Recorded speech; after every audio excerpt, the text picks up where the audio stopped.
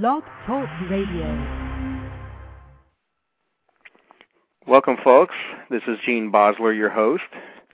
This is episode 8 of the Gene Bosler Show, formerly called Anarcho-Environmentalism. Today is Sunday, May 30th, 2010, and I'm pleased to welcome as my guest, Stephan Kinsella. Are you there, Stephan? I'm here. Glad to be here, Gene. Thanks for coming on. Let me read Stephan's profile on Wikipedia.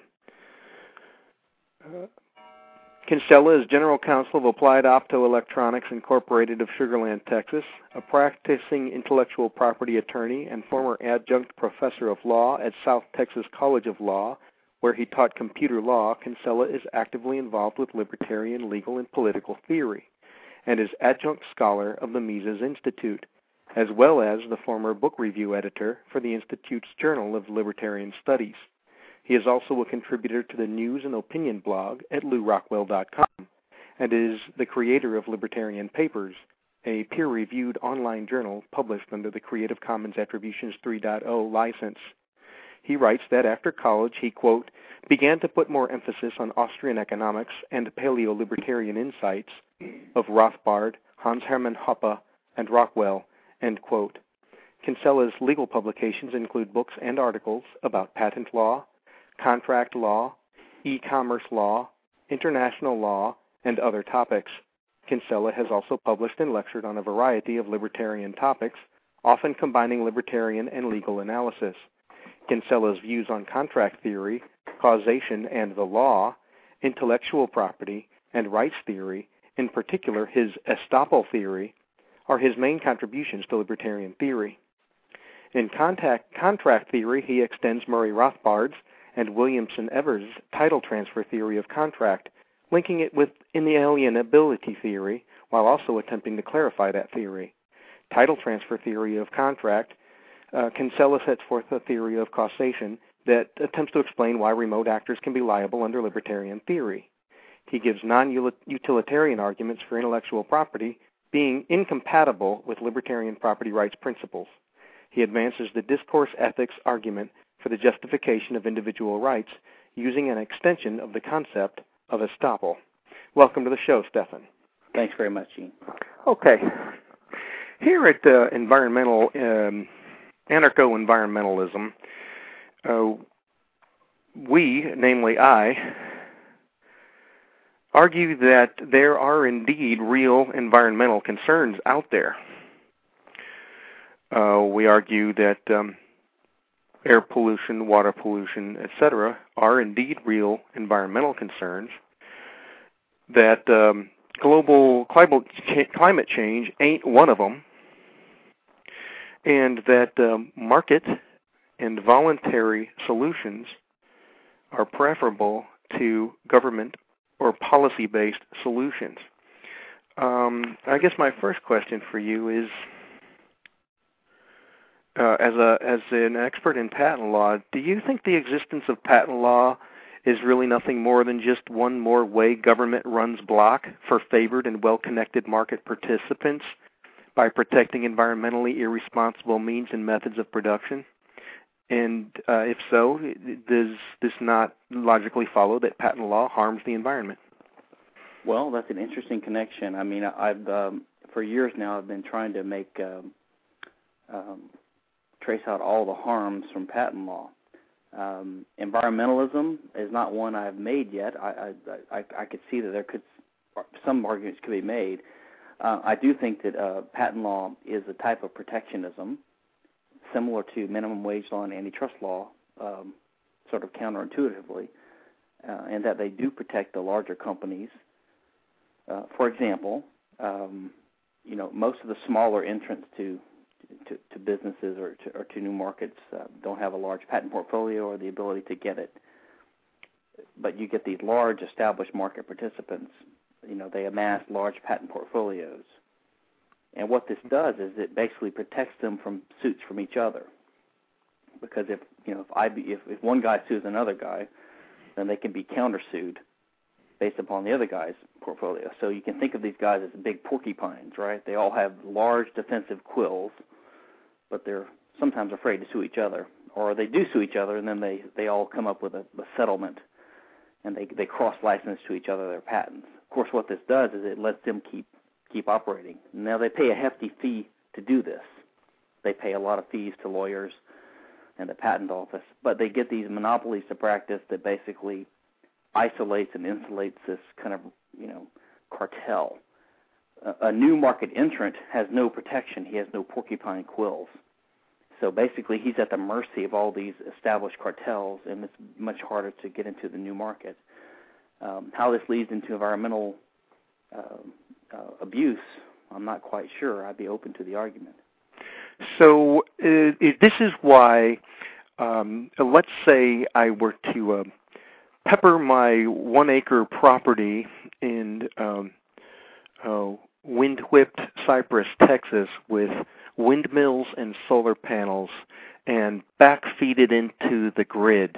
Mm-hmm. And suddenly I would be find myself providing energy for my next-door neighbor and then everyone on the street and then everyone on the HOA. They'd put a stop to me right quick, even though I wasn't actually polluting anything. They have the energy companies have a monopoly on the provision of energy. Is that not correct? Well, certainly the energy market is heavily regulated. In some ways, it's less regulated than it used to be, but certainly there's not a completely free market in the provision of energy. So, I would agree with you to that extent that you can't just. That's yet another limit on the ability of small companies and small entrepreneurs to come up with new ideas and disruptive services and to enter into these kind of markets. Okay, well, I want to say here that Block and Rothbard both posit the view that government protective legislation serves to provide a green light for industry to pollute with impunity. And this is consistent with what you say about patent law. Providing similar protection. So even without any further deeper study, I do see some basic level consistencies with those two positions. I got another question for you since we're on the topic of patents. Are those people merely conspiracy theorists who claim that there are patents sitting on shelves for all manner of human-friendly and environment-friendly technologies, from 200-mile-per-gallon carburetors to Tesla ionospheric energy capture technology, etc.? Are these people just conspiracy theorists, or is there, in your opinion, some substance to these claims? Well, in a word, yes. They're basically ignorant conspiracy theorists. I understand their skepticism. I understand the motivation to distrust the establishment and the entire patent system. But the essence of a patent is that it's a public document. So if there's a patent on something, you can look it up right now in the patent database. And so if there were 200-mile-per-gallon carburetor inventions out there that were being kept off the market by some patent power of some patent holder, at least we would know about it. Now, there is the ability of the military, the government to, when you submit a patent application to the patent office, it's done in secret. And before you can file it in another country, you have to get permission from the U.S. government. So what they do is you submit a patent to the government, to the PTO in D.C., Virginia area, and the first thing they do is they send it to the NSA and all these secret groups, and they review it first to make sure there's nothing really that they want to get their hands on, right? No nuclear technology or something extremely useful to the military or dangerous for other people to find out about. If they find that, which is rare, then they would send a secrecy order to the applicant and tell these guys, look, we're taking over this idea, we're going to pay you some money, and you have to keep quiet about it, and too bad, so sad, but thanks for filing it. Now, that is really rare. But that wouldn't be a patent. That would just be someone's idea that the government has told them, you better keep this quiet, and we're going to keep a cap on it. But the normal process is you file the patent, you get your permission to publish from the government after it passes the review of these other agencies, and then it becomes published at 18 months after you file it. And so it's public to the world, even if you don't get a patent on it. So, I think this is the type of conspiracy theory that undermines the credibility of libertarianism, in my opinion. Excellent. Okay, just to be clear, you're opposed to this federal government's first right of refusal, right? Oh, absolutely. Well, absolutely. I'm opposed to the entire patent system in the first place. I mean, I'm opposed to the federal government existing, and the federal government is a criminal organization. So, in fact, from an environmentalist point of view, I mean, I'm hesitant to say I'm an environmentalist because of the connotations and baggage and socialist and private property ignorant undertones of a lot of environmentalism. However, of course, if you were in favor of the environment, the last agency you would entrust to protect it is any government, especially the United States central government. Yes, I understand the hesitation, the reluctance to take seriously anything that has the term or the stamp of environmentalism on it. Mm-hmm. I would direct your attention to Bloch, who stated in an essay called something like The Case for Free Market Environmentalism. He said, it's called Environmentalism and Economic Freedom, The Case for Private Property Rights by Walter Bloch. He states, before making this seemingly quixotic endeavor, we must be sure we are clear on both concepts. Environmentalism may be non-controversially defined as a philosophy that sees great benefit in clean air and water and to a lower rate of species extinction. Environmentalists are particularly concerned with the survival and enhancement of endangered species, such as trees, elephants, rhinos, and whales, and with noise and dust pollution, oil spills, greenhouse effects, and the dissipation of the ozone layer. Note, this version of environmentalism is a very moderate one. Moreover, it is purely goal-directed. It implies no means to those ends whatsoever. In this perspective, environmentalism is, in principle, as much compatible with free enterprise as it is with its polar opposite, centralized governmental command and control. End quote. Basically, he goes in and he describes the various types of environmentalists, from the watermelons who are green on the outside, red on the inside, who actually see environmentalism as a movement, nothing more than a means to achieve their world socialistic ends. He also talks about true greens, who believe that humans are the blight on the planet, and in order to save the planet and all life on Earth, the species has to check out, and he and Rothbard both note that they are never the ones to volunteer their kids to check out first. Right, and I've read almost everything Walter's written. In fact, I set up and I run his website for him, and I agree with almost everything Walter says. And I agree with that, although that may be a slightly uncharitable characterization of some libertarian environmentalists. I mean, in a strict sense, I would say I'm an environmentalist, and so are all libertarians, in the sense that their policies, if followed, would, of course, optimize the ability of environmentalists to protect their values and achieve their values, and also will protect the environment itself. Now, the particular goals, I think Walter's right that we have to focus on means and ends, and that if your goal is to minimize the reduction in species and things like this, that as long as you choose peaceful means, it can be compatible with libertarianism. I don't think it is libertarian itself. That is, it's not implied by libertarianism. I personally don't have a strong desire to prevent species from going extinct. I mean, if you understand the history of the Earth, this has been going on for millions and millions of years, and it's a natural part of life that some species evolve into life and some, go extinct. And I think man is as a natural part of life as anyone else. That said, I don't think the government should be involved in interfering one way or the other with these processes. And I think that a proper environmentalism has to strictly respect property rights.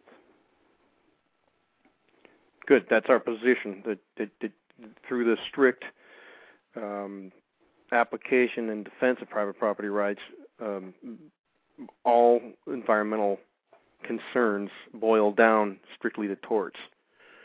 And if it can't be boiled down to tort, then basically it ain't a real environmental concern. Yes. This is Rothbard's position. Go ahead.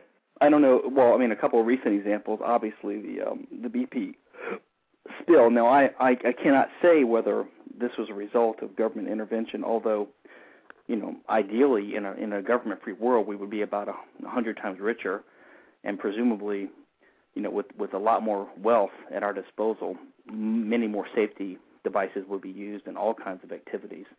So these kinds of things would be probably less likely to happen anyway.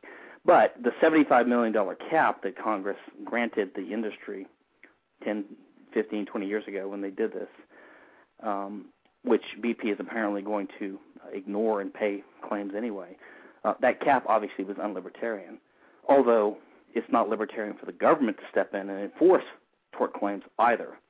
So, you can't say that the $75 million cap should be abolished in the sense that the state should hold BP liable for all the tort claims, because what you're doing is favoring one criminal mafia, which is the government, going out to pursue justice on behalf of all the people that it rapes and pillages on a daily basis. Right, which is a complete, logical fallacy. Exactly. Rothbard discusses this somewhat in Law, Property Rights, and Environmentalism, which, as you noted, preparing for this interview, you may not have read in a few years, but he does talk about the illegitimacy, not as it pertains to the environment, but particularly, but the illegitimacy in general of class action lawsuits. If I am not even aware of this class action, and then yet am bound by its outcome. Exactly. Do you agree with Rothbard on that? Well, I can't say I agree completely. I don't disagree with him. I think it's a provocative idea he had. Rothbard was so broad sweeping in his the scope of what he covered, and he sometimes went without a net, and he sometimes ventured into areas that not many people had talked about before. And so I think sometimes he just, blurted out what his view was, and he could only give so much attention to all these views. And I think class actions was one that he gave a reasonable sort of first approximation approach to. I am not so sure that in a free market that a class action type idea would not emerge in some form. Number one, you could have it done contractually, which I'm sure Rothbard would agree with. For example, you could have some kind of networks of private defense agencies and insurance company agreements and interagency agreements that basically provided for something like this. And if so, then that would be permissible. Inter-arbitration agency agreements included, yeah. Absolutely. And number two, there are a lot of sort of practices that we frown upon now because they're established by the legislature, like the statute of limitations or class action lawsuits. But, of course, we can understand the idea behind them, and sometimes it makes a little bit of sense. Even trademark law, for example. In my IP writings, intellectual property writings, most of my fire is aimed at patent and copyright, which are the biggest offenders. But even trademark and trade secret have big problems. And trademark, for example, although you could say that, and one aspect of trademark could be justified on libertarian grounds, and that is the extent to which there's a fraud being committed upon a consumer, right, by a merchant. So let's say you sell someone a fake Rolex watch, and this actually example proves that this almost never happens. The guys that buy Rolex watches on the street for $10, they're not really being defrauded. They know it's a fake Rolex watch, and the seller knows it's fake, the buyer knows it's fake, so there's no fraud being occasioned upon the consumer. But you could say that, let's say there's a really good knockoff merchant that succeeds somehow in getting a bunch of fake Louis Vuitton purses and in the actual Louis Vuitton stores in Neiman Marcus in the Galleria or something. I suppose you could imagine a case where the law evolves so that Louis Vuitton itself has the right to sue on behalf of the defrauded customers because they're too diffuse to sue on their own. And you could sort of presuppose their consent, like they'd be outraged that they were ripped off, and they would all, consent to Louis Vuitton being their agent to sue on their behalf. Now, I think this theory is a stretch, but you could see how some of these sort of presumed consent causes of action might emerge. And I think something like class actions could possibly emerge, but I'm not aware of any good work that's been done based upon solid libertarian principles to argue in favor of class actions.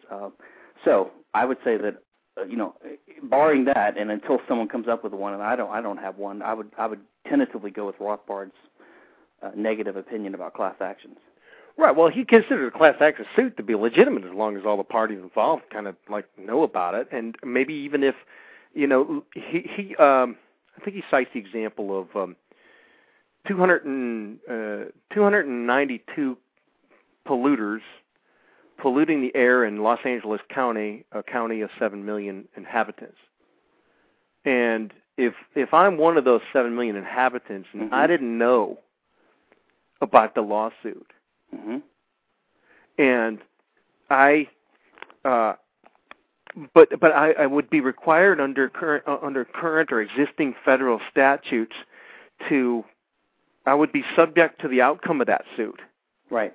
I mean, that means that I myself would never have recourse to sue one or some or all of the 292 polluters myself. So it seemed to me like that protection actually helps to limit the liability of the polluter, and actually, because if you had the risk of an obscene number of lawsuits from an indeterminate number of complainants, all of whose property had been trespassed by your polluted water or your polluted air, then you would really have a much, much stronger incentive to engage in non-polluting methods of production, in my opinion. That's interesting. I've never heard it put that way. There's something to that. I think it's possible. I mean, I think the state's mechanisms mess up everything. But, for example, something like what you're proposing is happening with the Google books, this Google print thing they're doing where they're trying to digitize all the books. Yeah. So Google's, they're worried about copyright liability, and so they actually wanted there to be a class action lawsuit, and it was instituted by a small group of librarians or something like that. And Google is happy to settle. They just want a final judgment, right? And they know that once they get this final judgment, it's going to basically bind everyone who's in this class, even if they didn't officially join the class, and will basically immunize them from liability going forward. Now, in a way, that's a good thing in this particular case because copyright is problematic in the first place. But the point is, they're using the class action kind of mechanism in their defense because no one else is going to be able to have the clout and the size and the stature of Google to go negotiate the similar thing. So basically it would give them sort of a unique exemption from copyright liability to let them proceed with their Google print project, right?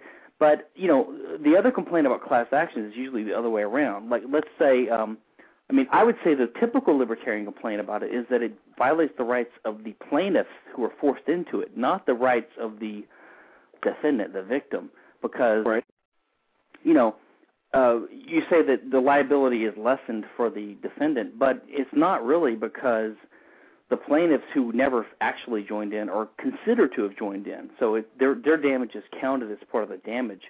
Now, I know that one big lawsuit is less damaging than 100, smaller, 1,000 smaller lawsuits, but still, the sum total of the damage is added up. But, these individual plaintiffs who are left out, you could argue that their rights are the ones that are violated. But this is why I mentioned the statute of limitations and things like this. I could see sort of rules evolving where, there's notice given in newspapers, you don't take advantage of your rights. After a certain point of time, it's either practically or legally difficult to assert your rights once you've had a chance to do so. And if this was the venue to do it and you didn't join in when you could have and you didn't, opt out, then, I don't know if this is the biggest libertarian travesty of all time.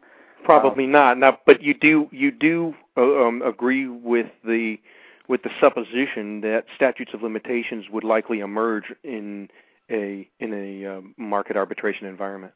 Well, not technically, because a statute is a decree by a legislature of a state. So of course, right. But the concept would likely emerge. The basic idea, I think it would arise for a couple of reasons. Number one, it could arise by virtue of these private agreements among arbitration agencies, like I mentioned. But it could also arise just as a matter of practical necessity. Or let's say, for example, in theory, let's say you have a legal system that recognizes the right that you own your property unless and until someone else shows up that has a better claim. Right. But the problem is there's a time limit on that because, even if in theory some long descendant of an Eskimo or some Cro-Magnon from 75,000 years ago could show up and show that somehow, you're on his ancestor's, property that was taken from him, and he has a legitimate claim to it. Basically, at a certain point in time, it's just impossible to gather the evidence needed to prove your case. So at a certain point in time, it's going to be, as a practical matter, if nothing else, impossible to prove your claim. So after 100 years, 50 years, 500 years, something like that, it's going to be impossible. And I could imagine rules of thumb arising that say, listen, a strong burden of proof arises that the property of someone that holds it now is valid property, after a certain period of time.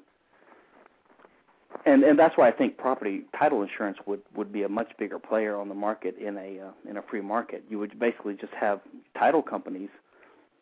That would be their business. They would specialize in trying to find out who has a good claim to this property, and they would give insurance. And so if you own a house and, some Native American can show that his ancestor owned it 240 years ago, and you have to give your house up, then you get a reparations claim from your insurance agency, and you move on. All right. Okay. I don't want to go too far from my topic here, but this really captures my interest here. You're familiar with agorism, correct? Absolutely. The principle of the practical application of market anarchism and the advocating the widespread use of black market and gray market activities, engaging in free exchange without including the state as a third-party hand snatcher in the transaction. You are familiar with that? Yes, or I think Lou Rockwell or Murray Rothbard one time mentioned the gray market or the black market, and they said, in other words, the free market. Oh, that's great. That's beautiful. I've never heard that. Yeah. In other words, you mean the free market. Right. Okay, wherein no gang of thugs extracts his pound of flesh off the top of any transaction. Right. Calling it a black market is almost a pejorative. It's implying there's something shady about it, right? It's like, well, it's a little shady because you have to be shady to get away from the government's clause, but really it just means the free market in operation. That's beautiful. Well, the reason I bring that up here is because you talk about market insurance policies. Mm-hmm. Why not? We'll call it the Kinsella and Bosler Title Insurance Company. Why not start homesteading vast tracts of federally owned land and communally unowned ocean just on paper? Say, hey, here, everybody, claim your title.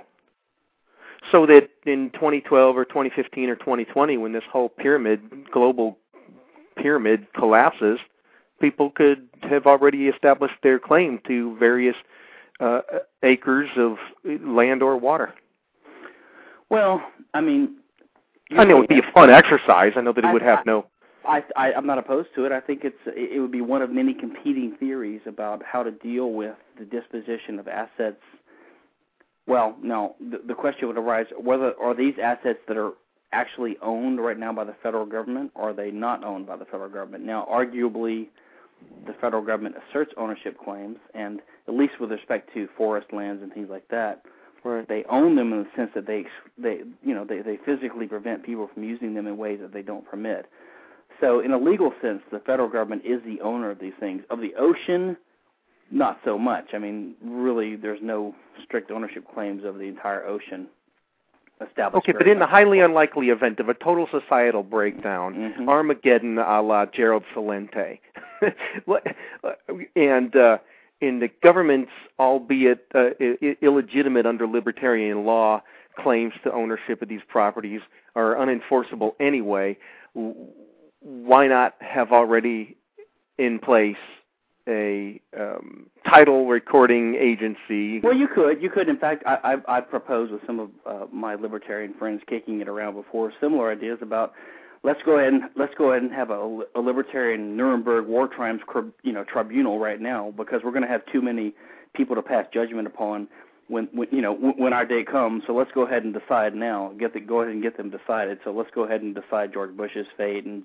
Dick Cheney's fate, and so that when the day and all the librarians who work for the government, what was their fate for taking government money and policemen and school employees, and let's go ahead and make a decision. But I mean, in a way, these armchair exercises. What's the point? The only point of this would be to build your argument up and be ready to present it to who? To people that are willing to listen to reason. And in my opinion, that's only going to be useful if we achieve anarchy in a peaceful process of illumination, and that is not as a result of some societal breakdown, because I think the result of societal breakdown would not be good right now, because we would just get something even worse.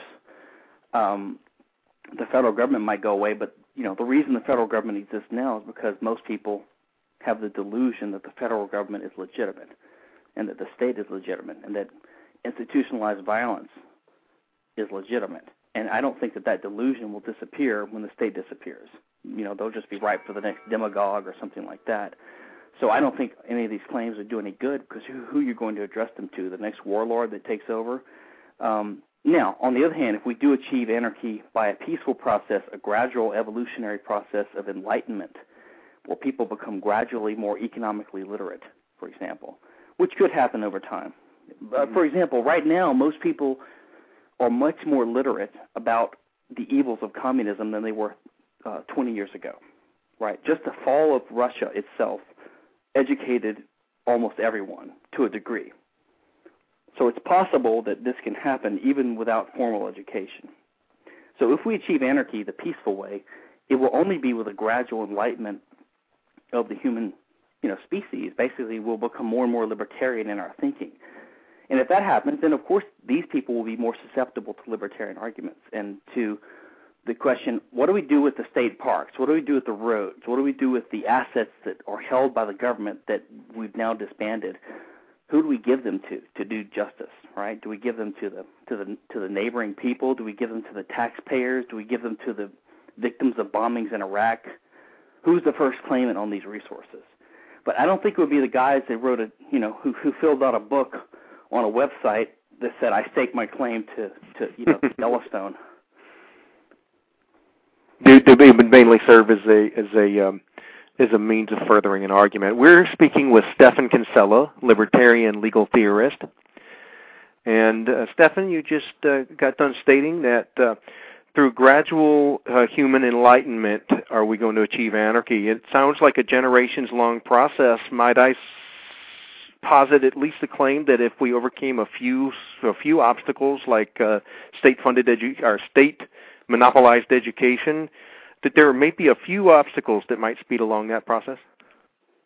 I agree with you. And in my wish list sometimes when I'm asked, what is the worst thing that is in society, or the worst thing the government does, or the first thing I would choose to change if I could. I mean, there's a long list of things that you would change first if you could. It could be abolishing the outrageous and immoral and evil drug laws. It would be abolishing the income tax. But I think if I had to choose one thing, it would be abolishing all involvement of the government in education.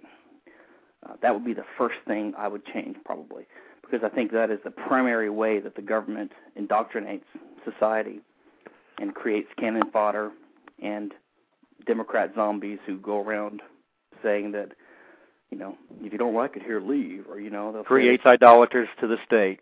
Yeah, they say, well, I know it's bad, but we got the right to vote. We are the government. They say all this bullshit. You hear it over and over and over again. And you can almost predict what their answer is to something you say. Especially here in Texas. Well, I think so, but I see it everywhere I go. Wow. You can. Someone should write an article on the expected programmed responses to arguments, like if you shouldn't vote because your vote is wasted, and of course the automatic response is, but if everyone thought that, Yeah, right. So there's just a litany of things that they learn on these Saturday morning cartoons and in the government schools. I want to ask another question regarding free market environmentalism. Is nuclear energy as we know it today merely a stepping stone on the way to other forms of energy that may soon emerge on the free market horizon? Well, I'm an electrical engineer background. I'm a patent attorney, so I have some familiarity with this. I can't claim to be an expert on this and to predict what's going to happen. And, of course, the government has heavily distorted the energy industry, including the nuclear industry, in both ways, in both terms of subsidies in the past, from corporate subsidies and limitations of liability, and in terms of the imposition of liability from outrageous tort type awards and regulatory controls and things like this. Now, my opinion is that the only mass scale source of energy in the world that is safe and clean is nuclear. The other would be natural gas and fossil fuels, but they're not necessarily safe or clean, although natural gas is somewhat clean. And those are going to someday run out unless the abiogenic theories are correct, which I'm not convinced that they are. Soft sources of energy are fine to a degree. They shouldn't be subsidized by the state, of course, which they are now. But they'll never be anything more than a drop in the bucket. Now, you'll have the environmentalists say, well, we should conserve more. Well, that's nonsense. Energy is life, right? We need more energy. Energy feeds production. And so nuclear is I think we should go 100% nuclear, in my opinion. Well, I think the free market should be allowed to go 100% nuclear. If the market were unfettered, that's what it would do, you say? That's my opinion, yes. I think it certainly would. I think nuclear would be by far the most prevalent. It would probably provide almost all of our... Now, this is especially if the pollution caused by fossil fuels was internalized and not externalized. Now, if fossil fuels were the only fuel source available to us, I think we should use it. It's better to have somewhat polluting energy than to have none. Okay? But we do have nuclear, which would be just almost a perfect energy source. And I'm talking about fission. And, there's some nuclear waste, but it can be dealt with. At least it's localized and it doesn't go into your lungs, and we know what to do with it. Now, down the road, will there be other types of nuclear that use the actual waste itself? There's promising research with thorium, and there's the possibility. Thorium with a TH, correct? Yes, thorium. Yeah. And then there's a possibility of even fusion. But the problem is that environmentalists, this is another one of these programmatic things. If you mention nuclear fission, they'll say, well, I'm in favor of nuclear, but nuclear fusion. But they know that this is 100 years away. So they're just coming up with something to pretend like they agree, but they don't really agree, right? So in other words, for real human life here and now, and for the next 5 generations, they're not in favor of any clean mass source of energy. And by the way, this is my litmus test for environmentalists. If someone claims to be an environmentalist and they're not in favor of nuclear power, then in my opinion, either they're an idiot, they're ignorant, or they're evil. They're misanthropic. In other words, they really want humanity to starve off because of lack of energy, or they know nothing about physics and engineering and technology, in which case they should really be quiet and just read their papers. Or they are of the camp that environmentalism is merely a tool to be used to advance to further the cause of world socialism. Right, which is misanthropic, right, which I view as misanthropic. Yeah, okay. All right. But certainly, what is your view about nuclear power? Well, I think that in a free market, there'd be a whole hell of a lot more nuclear power plants all over the world. Mm-hmm. And that in a free market, I again view nuclear energy as a stepping stone to other methods. Mm-hmm. I also feel that the nuclear waste argument that this stuff never breaks down is akin to Carl Sagan, who had to admit his apocalyptic predictions about the Kuwait oil fires were incorrect, and that in just a short amount of time, I can't remember when Carl Sagan died, but I remember him coming out saying something about, well, my dire predictions about the Kuwait, that the virtual nuclear winter that was going to be caused by the Kuwait oil fires was incorrect, and that the environment righted itself much more quickly than any of us doomsday predictors had ever predicted. And that's kind of my opinion about nuclear waste, where it's a pretty clean energy as energies go, and that markets and what Terry Anderson calls enviropreneurs have ways of dealing with such things. Well, okay. So first of all, it's bizarre that you have just an average consumer who's an environmentalist, and when you mention nuclear power, they'll say, "Well, what do you do about the waste?" I mean, it's not really their business what you do about it. That's an entrepreneurial problem. I mean, Yeah. if I invite someone to dinner at my house, they don't say, well, what are you going to do with the waste of the dinner? What are you going to do with the bones? I mean, I'll figure it out. It's up to me. It's my problem. It's not your problem. Yeah, I mean, and not only that, the volume of nuclear waste produced by nuclear power plants is so many orders of magnitude smaller than what's produced by conventional processes that it is just such an easier problem to deal with. Not only that, nuclear power comes from radioactive materials that are already radioactive in the ground. We take them out. They're spread out all over the place. We take them out. We use them up. And now we know if we get rid of them, we know where they are now, right? So before they were in the ground, radioactive. Now they're back in the ground, radioactive, but we know where they are. Fourth of all, it's either high-level or low-level radioactive waste. If it's high-level, that means it's burning out at a fast rate, which means it's not going to be radioactive for very long. If it's low-level, it's going to last a lot longer, but it's not as much of a problem. And furthermore, right now, the regular energy production processes already generate low-level radioactive waste, even coal and things like that. So, I mean, there are just so many ignorant views about nuclear power. Granted, it is too mixed up with the government, and it should be completely free. But humanity needs energy to survive, and that means nuclear. And in my opinion, we will go nuclear. There is no doubt about it. There is no debate. There is no stopping it. It's only a question of do we do it soon enough to stop tragedy, or do we do it later? I mean, but we will go nuclear because there's no choice. So you state that we will go nuclear not because I say it's a good idea, but because the simple economic laws dictate it.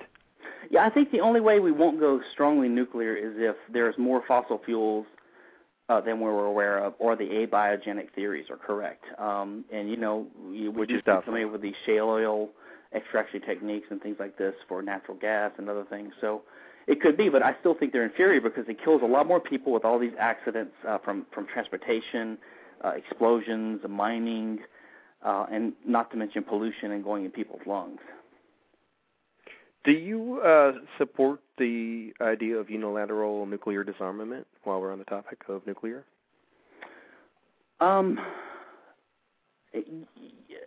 That's a difficult question. My first answer is yes, because I don't trust these governments that we have in place right now to have these weapons, at their disposal.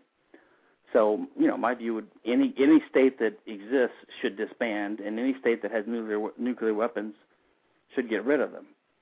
So I guess that would imply unilateral nuclear disarmament. I guess it's kind of pushing Rothbard's button, isn't it? How trustful are you that the other guy's not going to shoot them at you as soon as you do it? Certainly. Obviously, I would prefer the United States territory to be free to govern itself, right? And would private defense agencies and insurance agencies of the people that live here develop deterrence against external statist nations? Yeah, I think they would, and they should be able to. So to me, nuclear disarmament means, taking it away from states, because states are nothing but big criminals. Well, nuclear weapons are designed to kill civilians. They could only be conceived of by the sick mind of the state. Yeah, I think that's true. I don't think that as a libertarian you can say that nuclear weapons are per se aggressive or illegitimate. There are some imaginable uses of nuclear weapons that are peaceful.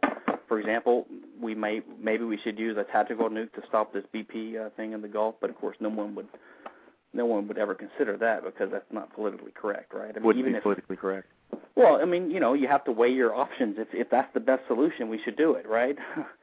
But it would be terrible. But that would be the nuclear equivalent of dynamite or TNT, which is something that was invented, I guess, arguably for market purposes and pervertedly used for warfare. Sure. So I can see the free market going from nuclear energy as a form of providing energy to a grid to using it to make an explosion for the technical purposes of whatever method or means of production or cleaning up whatever accident might arise on the part of the market. Well, I agree with that possible invention on the market. Well, and your comment calls to mind what we talked about earlier about like antitrust laws and these things. I mean, most people think of these things as being the government imposing a regulation on big business and the big business grumbling about it, not liking it, where in reality we know that basically it helps a lot of these big businesses by basically erecting barriers to competition. Well, likewise, I think in a way, although the U.S. has the biggest nuclear arsenal, there's too many constraints to really using it, so it's not that useful. So right. they get this nuclear disarmament or nuclear you can't use nukes mentality going, and how does that help them? Because we're the only nation that really can build these conventional weapons, like the ones we used in the last Iraq war, like what they call the Moab, right, the mother of all bombs.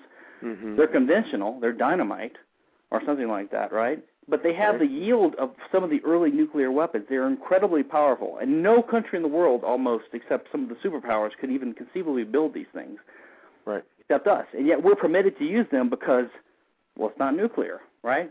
So basically, we're the only nation that's permitted to use what's the equivalent of nukes because we prevented everyone from using the nukes that we have. Interesting. Do animals have rights?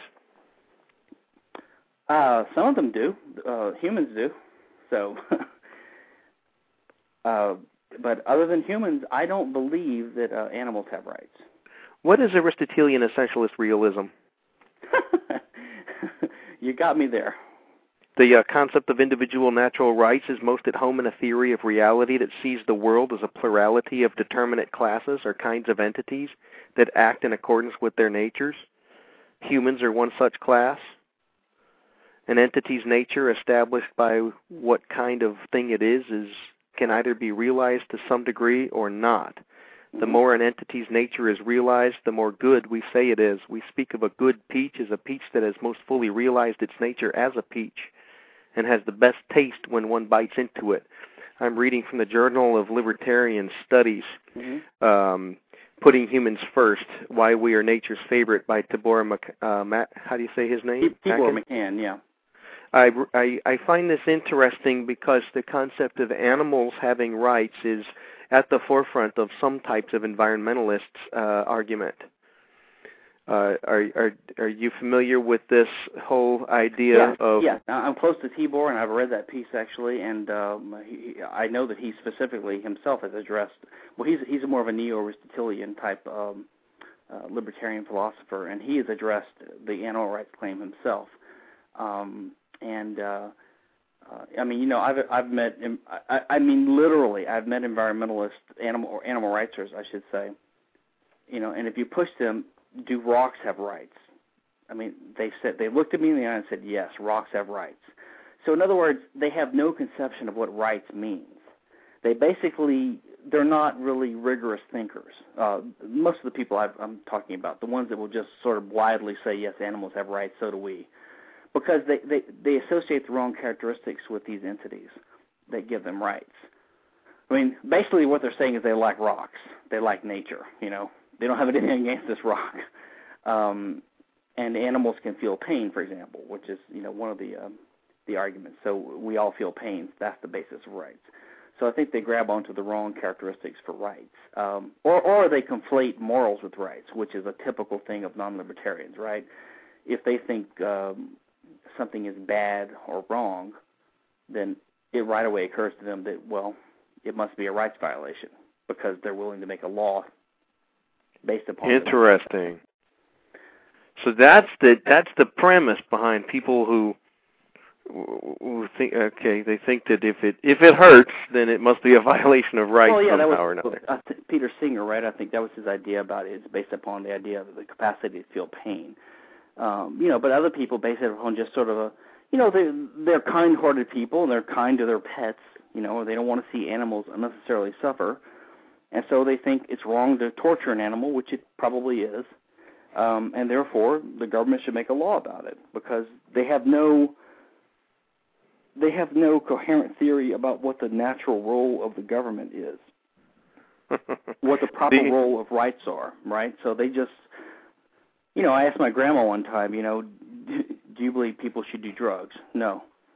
I said, do you think it should be illegal to do drugs? Yes. Why not? Well, I don't think people should do that.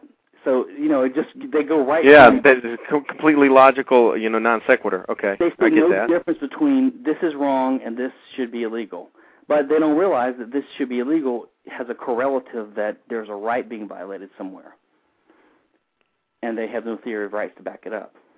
They just have their preferences, their moral preferences or their value judgments about what they like and don't like or what they think is wrong or right.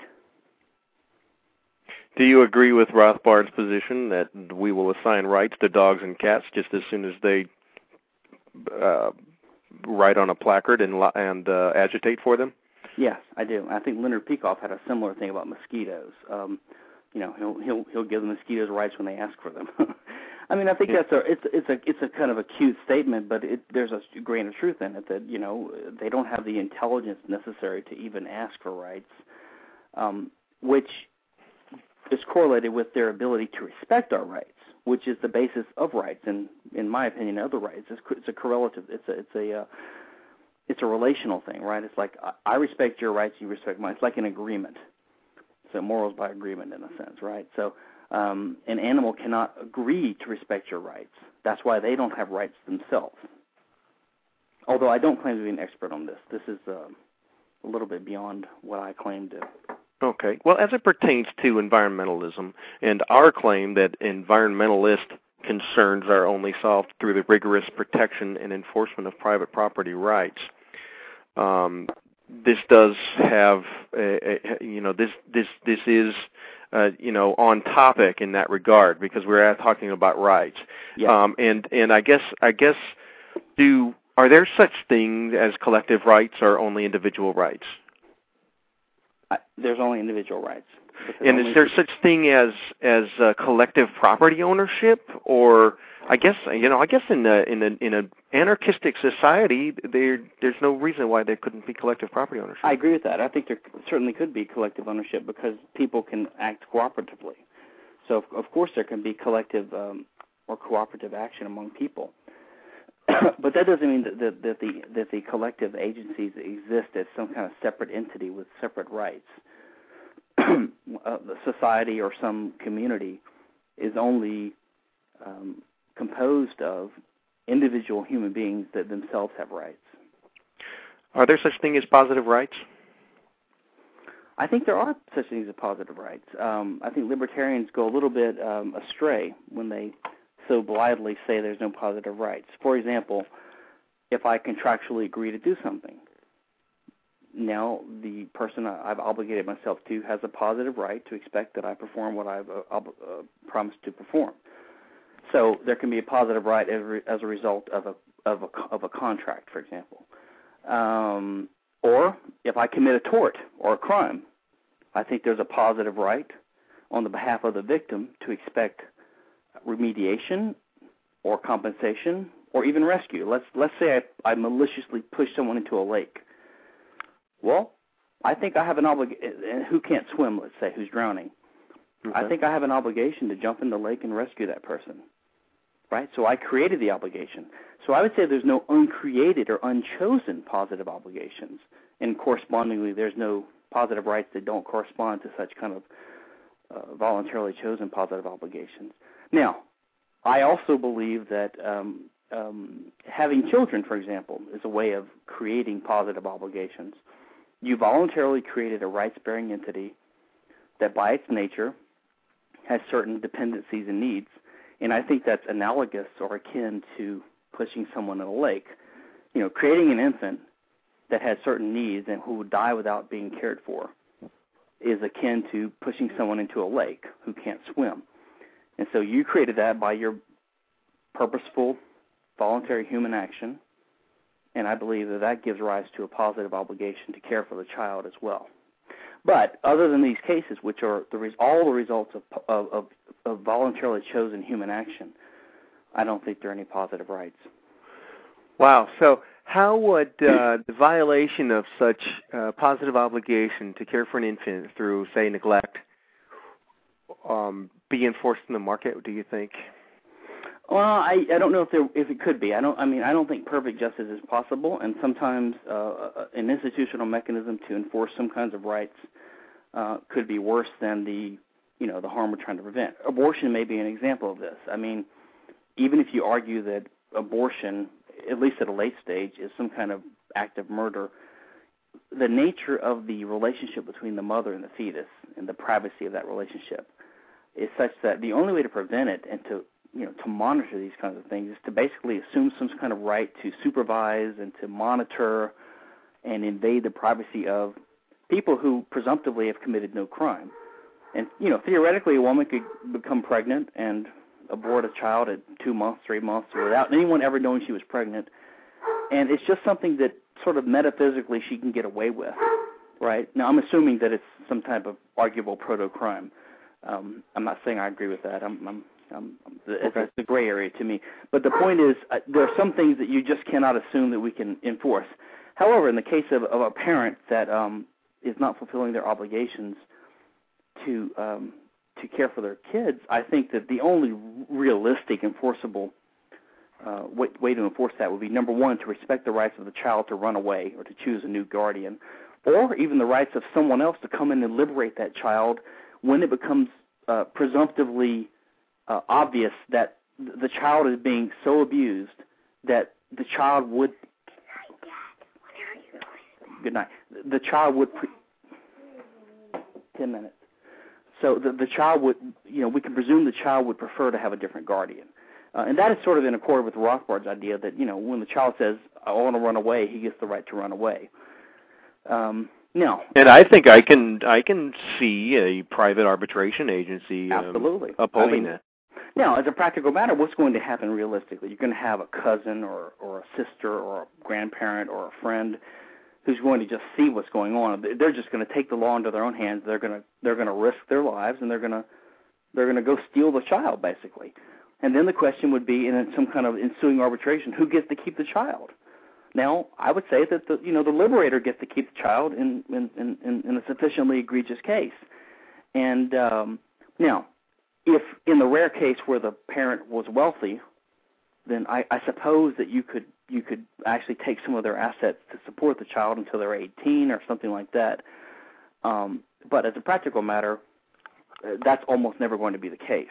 The kind of parent that is going to abandon the child and is not one of means. Is not going to have means. So it's kind of... Well, I think that the case is a theoretical case, and is probably, as a practical matter, probably going to be extremely rare because things like marriage and parenthood in a market society would very likely have prearranged contractual setups in which the parties would have agreed not to engage in abuse or neglect and et cetera, et cetera. I'm sure they wouldn't always, but I agree with that. The problem with these contracts is they can only bind the parties to the contract. They can never bind the child, for example. So let's say a husband and wife agree that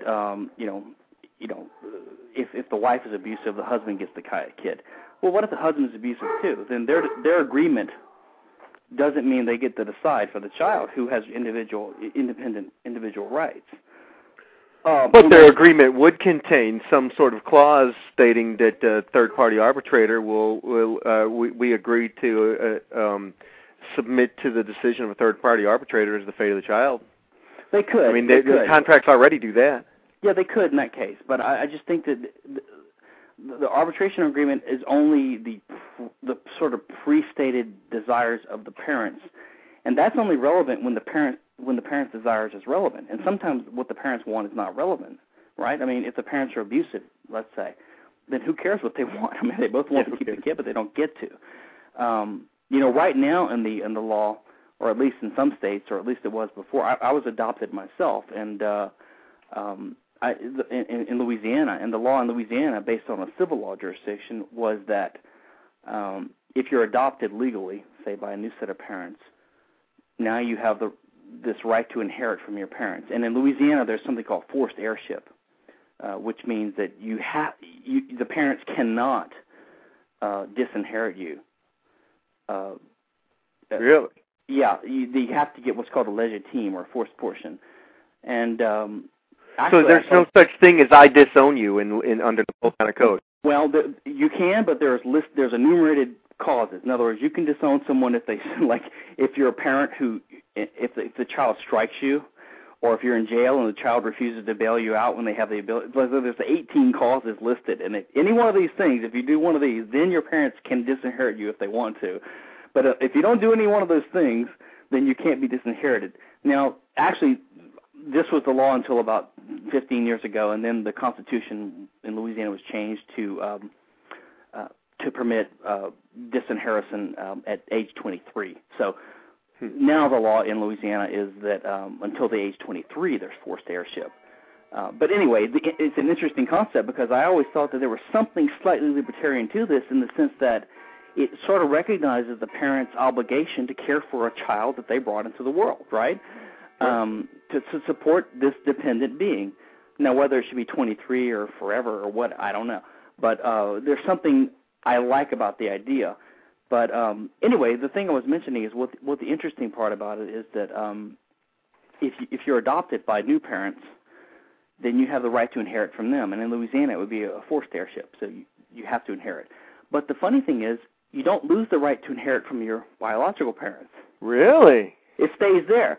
Now, technically, one of the causes for disinheritance is if you don't contact your parents for more than 2 years. So I suppose you could say that the adopted child could be disinherited because they didn't contact their unknown, long-lost biological parents for more than 2 years because they didn't know who they were. It's not really their fault, but and they might not even know they're adopted. But it's interesting that a lot of adopted children, say in civil law jurisdictions like France and Louisiana and Spain, et cetera, if you're adopted, you technically have the right to inherit from two sets of parents. Both parties. Yeah. Very interesting. We've been talking with Stephan Kinsella, libertarian legal theorist. I very much appreciate your time on the show. Thanks for taking the time to talk to me. We've gone just over an hour. I don't get to kiss my kids goodnight because they're in Missouri for the month of June. So we'll go ahead and end it here. And after you hang up, I'm going to share some of your bibliography with my listeners. Thanks again for joining me on the show. Thanks, Gene. Enjoyed it. All right. Good night. Good night. Okay, that was Stephan Kinsella. Very interesting. We didn't really get off topic as much as you might think. This is really why I had him on, because he's an attorney and he's a patent attorney, and he discusses libertarian legal theory. Things like rights, things like property rights, things like patent law, and things like government, corporate partnerships are kind of what he talks about. And I probably could have asked him a ton more questions if I had more time to prepare. He agreed to this interview just about 45 minutes before we had it. Those of you who listened in or who are listening in on the podcast, because now that the live streaming portion of this show is over with, feel free to email me at gene.bosler@gene.bosler@gmail.com. Stephan Kinsella keeps a blog called stephankinsella.com. Austro-anarchist libertarian legal theory. Let me read a little bit of what he says here. Statism and the Global Warming Bandwagon by Stephan Kinsella, November 2nd, 2009. Now, note this date. This is kind of when ClimateGate was still in the news and hadn't been conveniently swept under the rug. An edited version of my reply to a global warming alarmist on another thread. Quote, I'm against the state. I'm against junk science. I'm against science used by liberal arts and women's studies majors from Brown who now infest the state to advance their anti-capitalist interests. I believe we are in an interglacial period. I believe the evidence trotted out so far by global warming advocates is spotty and selective, and almost always insincere and agenda-driven, or driven by pure ignorance. I believe that global warming would probably be good, but is not going to happen. I suspect that even if it were happening, and even if it were bad, the cost of stopping it would far exceed its damages. That is, that it's not worth it to stop it, that human survival is more important, ultimately, than environmentalist concerns. Moreover, I would never trust the state to make this assessment, or to impose the right regulations to ameliorate the problem. I think that the global warming advocates are not interested in real science or real debate. They want to just take their temporary popularity in the polls and among the arts and croissant crowd, among the D.C. jet-set bored housewives and ditzy Hollywood stars, and parlay that as quickly as possible into legislation sponsored by corrupt Pauls like Nancy Pelosi. I.e., they just want the win right away as quickly as possible before the public starts to catch on, or yet another pseudoscience fad catches its eye. The primary enemy is the state. Any scheme that involves them is as a part of the solution to a posited problem is obviously flawed. I have no wish to cooperate with or endorse that criminal gang's legitimacy. Period. Very good, very interesting. I would point out to Stephan, vis-a-vis his statement, before the public starts to catch on, or yet another pseudoscience fad catches its eye, the next pseudoscience fad is here, and it's big, and it is making its way into mainstream media coverage, and that is the fact that overpopulation is going to cause the planet to dry up and destroy the environment, a la Easter Islands. So, global population control in the form of a worldwide one-child policy, we'll see. It is making its way into mainstream discourse. So I am not a conspiracy theorist. There are people out there positing this.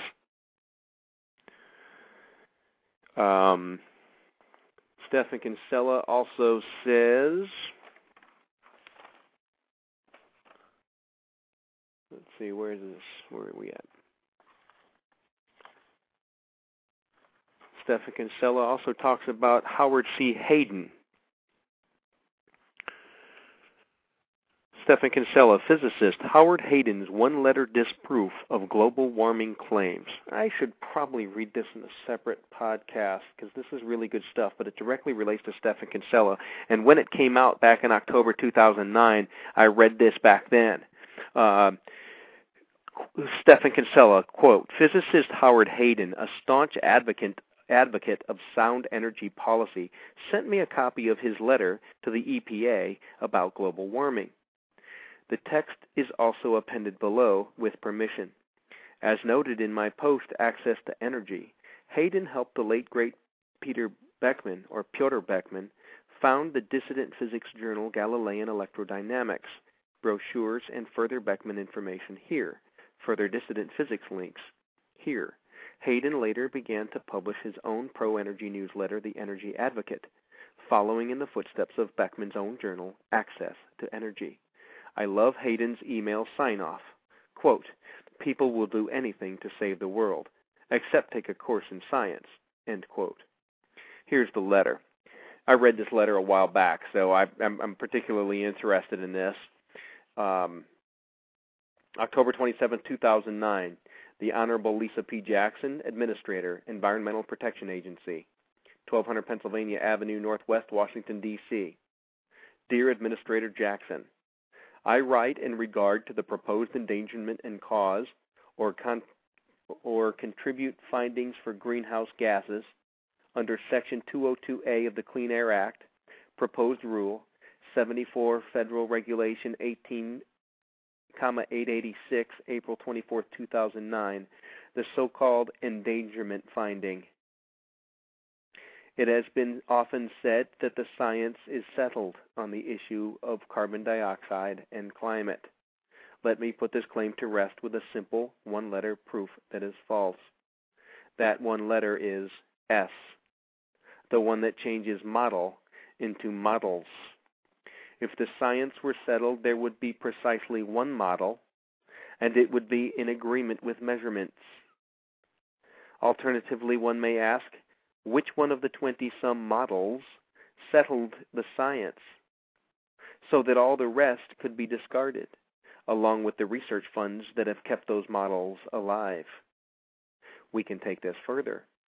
Not a single climate model predicted the current cooling phase. If the science were settled, the model, singular, would have predicted it. Let me next address the horror story that we are approaching or have passed a tipping point. Anybody who has worked with amplifiers knows about tipping points. The output goes to the rail. Not only that, but it stays there. That's the official worry coming from the likes of James Hansen of NASA GISS and Al Gore. But therein lies the proof that we are nowhere near a tipping point. The Earth, it seems, has seen times when the carbon dioxide concentration was up to 8,000 parts per million, and that did not lead to a tipping point. If it did, we would not be here talking about it. In fact, seen on the long scale, the carbon dioxide concentration in the present cycle of glacials, circa 200 parts per million, and interglacials, circa 300 to 400 parts per million, is lower than it has been for the last 300 million years. Global warming alarmists tell us that the rising carbon dioxide concentration is A, anthropogenic, and B, leading to global warming. A, carbon dioxide concentration has risen and fallen in the past with no help from mankind. The present rise began in the 1700s, long before humans could have made a meaningful contribution. Alarmists have failed to ask, let alone answer, what the carbon dioxide level would be today if we had never burned any fuels. They simply assume that it would be the pre-industrial value. The solubility of CO2 in water decreases as water warms and increases as water cools. The warming of the Earth since the Little Ice Age has thus caused the oceans to emit carbon dioxide into the atmosphere. B. The first principle of causality is that the cause has to come before the effect. The historical record shows that climate changes precede carbon dioxide changes. How then can one conclude that carbon dioxide is responsible for the current warming?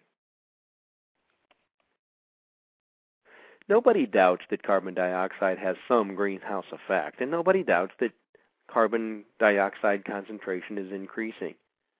But what would we have to fear if carbon dioxide and temperature actually increased? A warmer world is a better world. Look at weather-related death rates in winter and summer, and the case is overwhelming that warmer is better.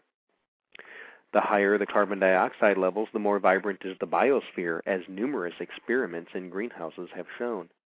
But a quick trip to the museum can make that case in spades. Those huge dinosaurs could not exist anywhere on Earth today because the land is not productive enough. Carbon dioxide is plant food, pure and simple. Carbon dioxide is not pollution by any reasonable definition. A warmer world begets more precipitation. All computer models predict a similar temperature gradient between the poles and the equator. Necessarily, this would mean fewer and less violent storms. The melting point of ice is 0 degrees Celsius in Antarctica, just as it is everywhere else. The highest recorded temperature at the South Pole is minus 14 Celsius, and the lowest is minus 117 Celsius. How, pray, will a putative few degrees of warming melt all the ice and inundate Florida, as is claimed by the warming alarmists? Consider the change in vocabulary that has occurred. The term global warming has given way to the term climate change, because the former is not supported by the data. The latter term, climate change, admits all kinds of illogical attributions. If it warms up, that's climate change. If it cools down, ditto. Any change whatsoever can be said by alarmists to be proof of climate change. In a way, we have been here before. Lord Kelvin proved that the Earth could not possibly be as old as the geologists said. He proved it using the conservation of energy. What he didn't know was that nuclear energy, not gravitation, provides the internal heat of the sun and the Earth. Similarly, the global warming alarmists have proved that CO2 causes global warming, except when it doesn't. To put it fairly but bluntly, the global warming alarmists have relied on a pathetic version of science in which computer models take precedence over data, and numerical averages of computer outputs are believed to be able to predict the future climate. It would be a travesty if the EPA were to countenance such nonsense. Best regards, Howard C. Hayden, Professor Emeritus of Physics, University of Connecticut. All right, that's all I've got. 1 hour, 15 minutes. Thanks for tuning in. Feel free to email me if you have any questions, comments, refutations, arguments, insults. Hurl them. Gene.bosler@gmail.com. Thanks for tuning in. Good night.